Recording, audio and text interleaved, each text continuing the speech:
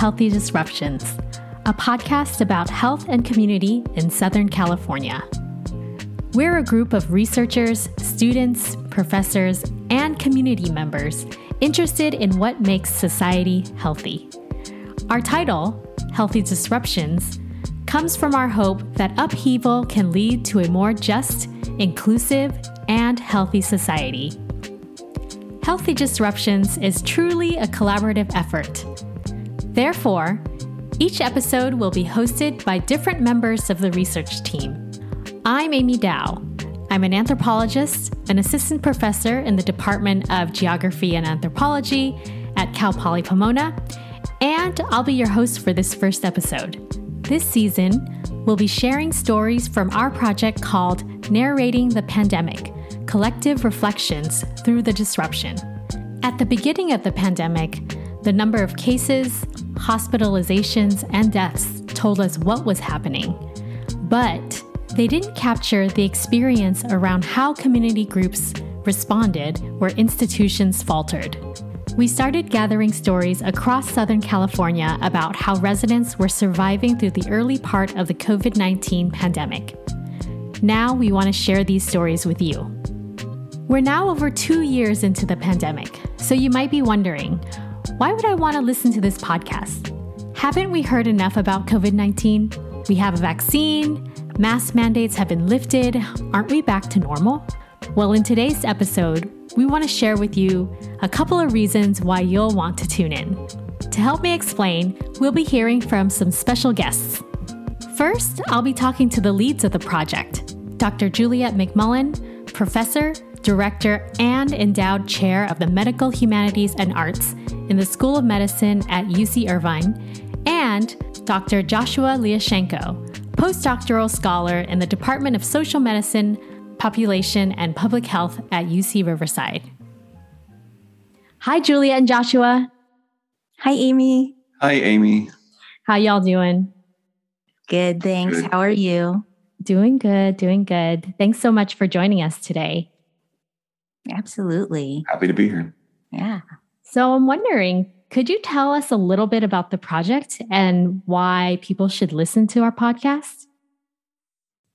You know, the pandemic just, I don't want to say it just happened upon us because there were so many signs. But, you know, as an academic and in teaching classes, all of a sudden one day, you know, we were told March 17th, 2020, you need to go home. And then the next quarter started. So we were at the end of one quarter and heading into the second quarter. And I was teaching a small class, Introduction to Medical Humanities, with our medical students. And we had this amazing conversation that was inspired by our professor, Dana Simmons, in history, where I had them write about how they thought the pandemic, or how they knew the pandemic was starting, you know, how did they come into it? And, you know, some of them wrote about how, as they were Asian, all of a sudden patients wouldn't want to see them, wouldn't want them in the room. Another was just realizing that she couldn't go to the coffee shop that she used to normally go to study. And so there was this huge variation in the way that people were even entering into the pandemic that raised all sorts of questions. You know, what are our experiences? What are the contexts? What are we seeing and overlooking? And then I was listening to the episode of Kimberly Crenshaw's Under the Black Light podcast, which before and now after is the Intersectionality Matters podcast.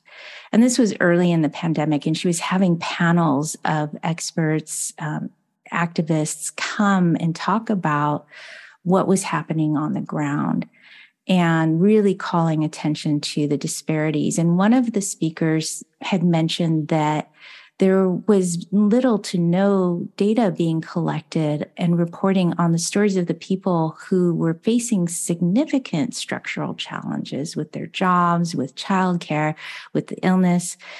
And the passion and the need to have this information was so clear, because that's the way that we erase disparities. That's the way that if we don't hear the stories, we get to ignore what's going on. And so I thought, well, we're anthropologists. This is what we do, that we should be engaged in this. And this is the kind of information that anthropologists have always gathered. What is going on in the daily lives of people, in their ordinary lives, and how do we let that go unnoticed? How do we let the disproportionate deaths of so many people who are affected go unnoticed? And, so it's sort of this commitment, both a disciplinary commitment, but a bigger commitment to the communities in Riverside and San Bernardino counties and the other areas that we talk to. It's a commitment to make sure that their stories are heard, the details of their stories, and so that we can connect and relate to both our humanity and the bigger structural questions of the disparities that were observed during the pandemic. Thank you so much. Joshua, did you want to add anything? Yes, I would love to add more to what Juliet just said, especially regarding the attention that we were giving to people's stories across Southern California, especially in Riverside and San Bernardino counties. I think that it meant a lot to many of our participants that they were being asked, specifically them, just regular people in the community, about their experiences, about their stories. I think it really helped them understand that they matter, that their experiences during this tumultuous time need to be recorded. And frankly, I think it was very cathartic for many of our participants. So I really think that one good reason to listen to our podcast is that our study enabled participants to share their stories in real time. We started this project at the very beginning of the pandemic, and our participants used the interviews to reflect on their experiences in those early days, and to reflect on how their lives were changing. Again, because of how recent the start of the pandemic was compared to when we started the project.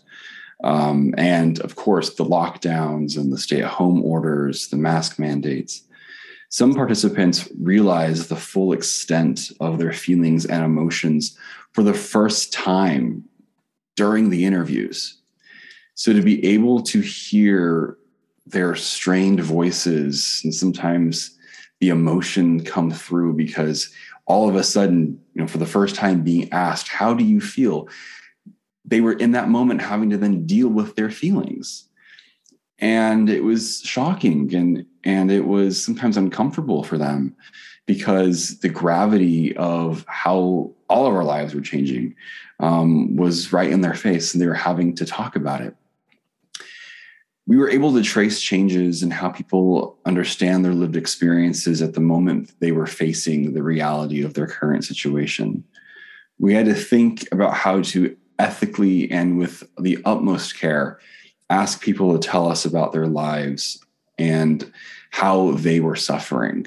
So making sure that while we were collecting data, we were also caring for the people that were so gracious enough to share their stories with us.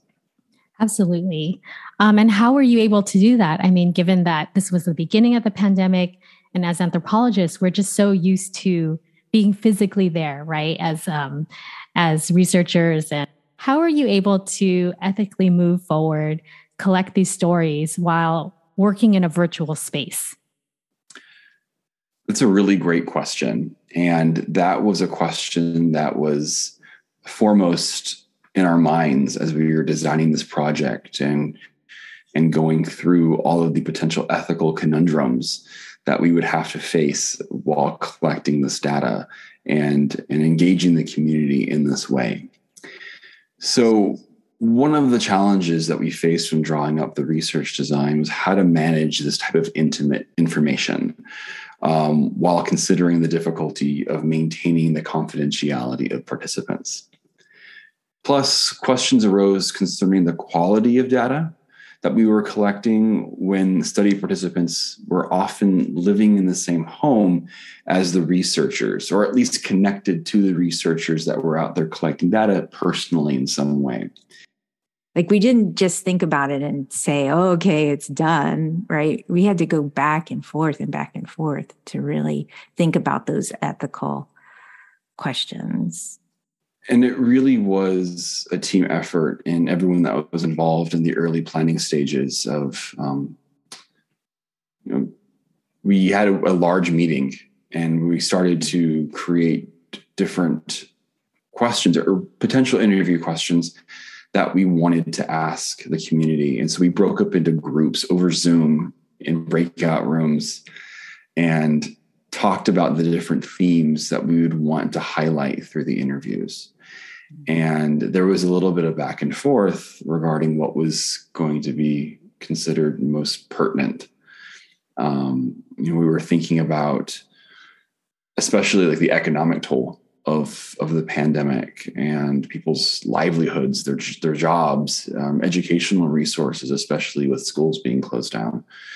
We were thinking about mental health, accessing the basics of survival, the experiences of essential workers, right? All of those themes were so important to us.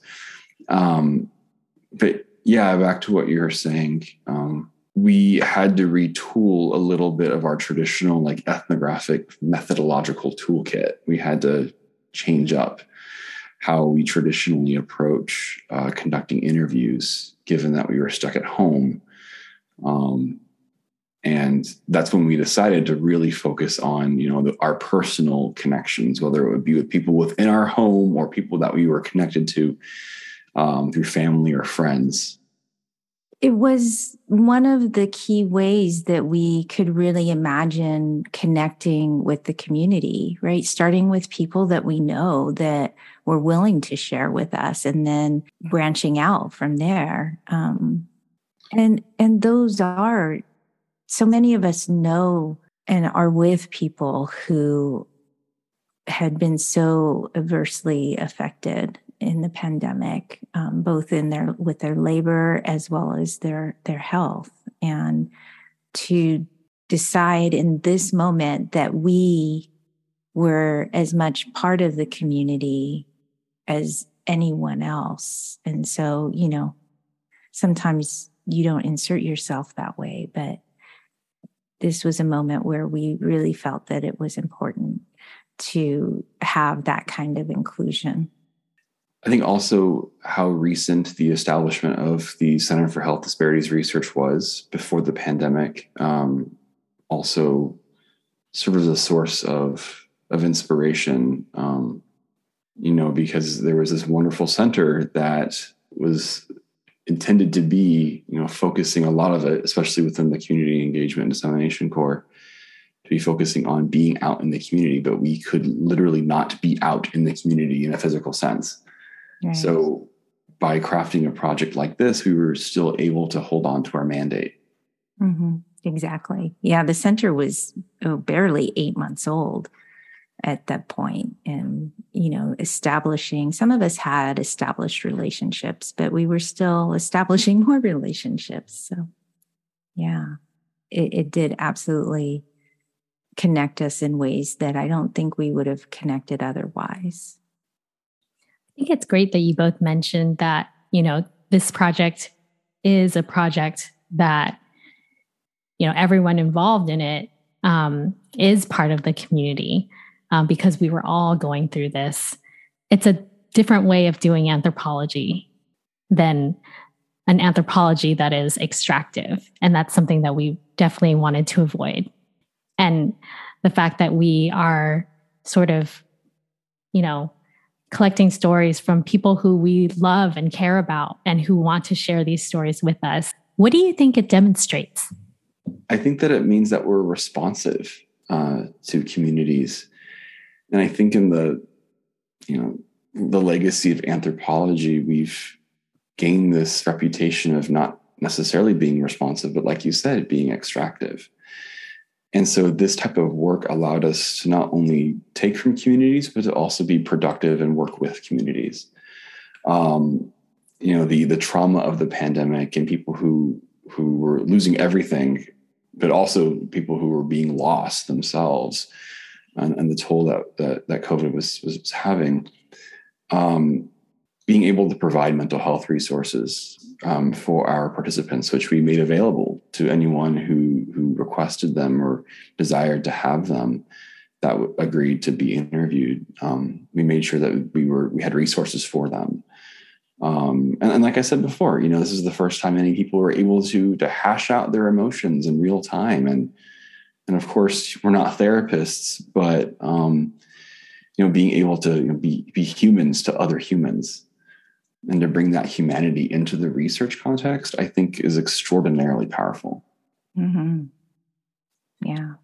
And that opportunity for people to work through their stories, right? Because that's how we make meaning, is by talking to each other and sharing our stories with each other. And so, yeah, in a moment when everything was so disrupted, it was an opportunity to recognize the humanity in each other and make meaning of what was happening.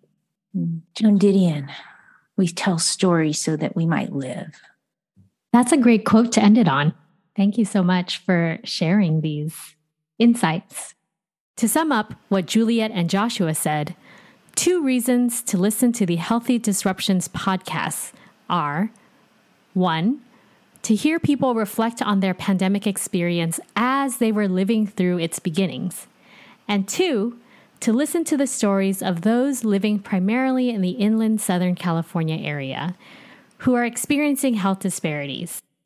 For our 3rd reason, we're going to hear from Dr. Kim Yi Dion, Associate Professor in the Department of Political Science at UC Riverside. I'm really excited to hear the COVID narratives because I feel like, I've been really practicing what I preach. I've been isolating and, maintaining my distance from people. And I'm grateful for this time now where we're re-entering like interactions with people, though it's somewhat mediated by things like Zoom and it's nice reconnecting to people in person. I feel like the pandemic has been so hard on so many people that they don't want to talk about it anymore, that they want to move on from it. And so I'm really looking forward actually to hearing this podcast and hearing what people had to say about it, because I think that even if we're not immediately having a conversation about it, there's this memorializing that's happening here in the show, right? That this, kind of collecting people's stories gives it the weight and importance it deserves, and requires us to stop and think about what's happened. And I think that that's good and healthy, and we need that. And maybe we'll also see ourselves and our own stories reflected in those narratives. So thank you so much for collecting them. As Kim said, our 3rd and final reason is to remember. In each episode, you'll hear the voices of our community, our research team, and experts as they describe and reflect on the early experience of the pandemic. Subscribe to our podcast, and each month we'll bring you stories about the politics of the pandemic.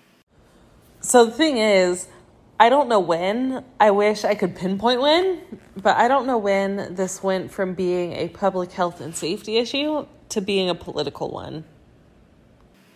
Changes in family dynamics. It's just kind of odd to make kids sit in front of a computer for 4 or 5 hours and expect them to sit down and stare.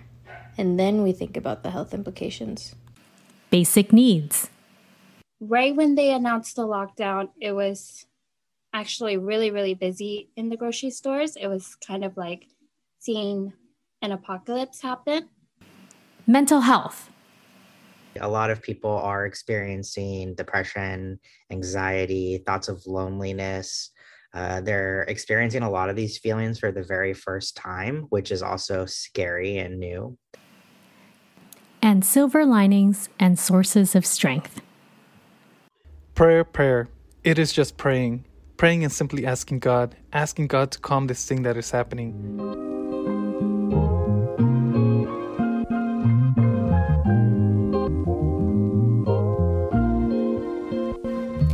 Thank you for listening to Healthy Disruptions. Our episode today was produced by Alejandro, Echeverria, Sahar, Foruzan, and myself, Amy Dao.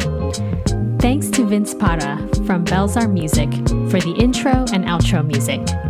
This podcast was produced by the Center for Health Disparities Research at the University of California, Riverside, in collaboration with HARC, the Health Assessment and Research for Communities team, and researchers from the anthropology departments at Cal Poly Pomona and UC Riverside.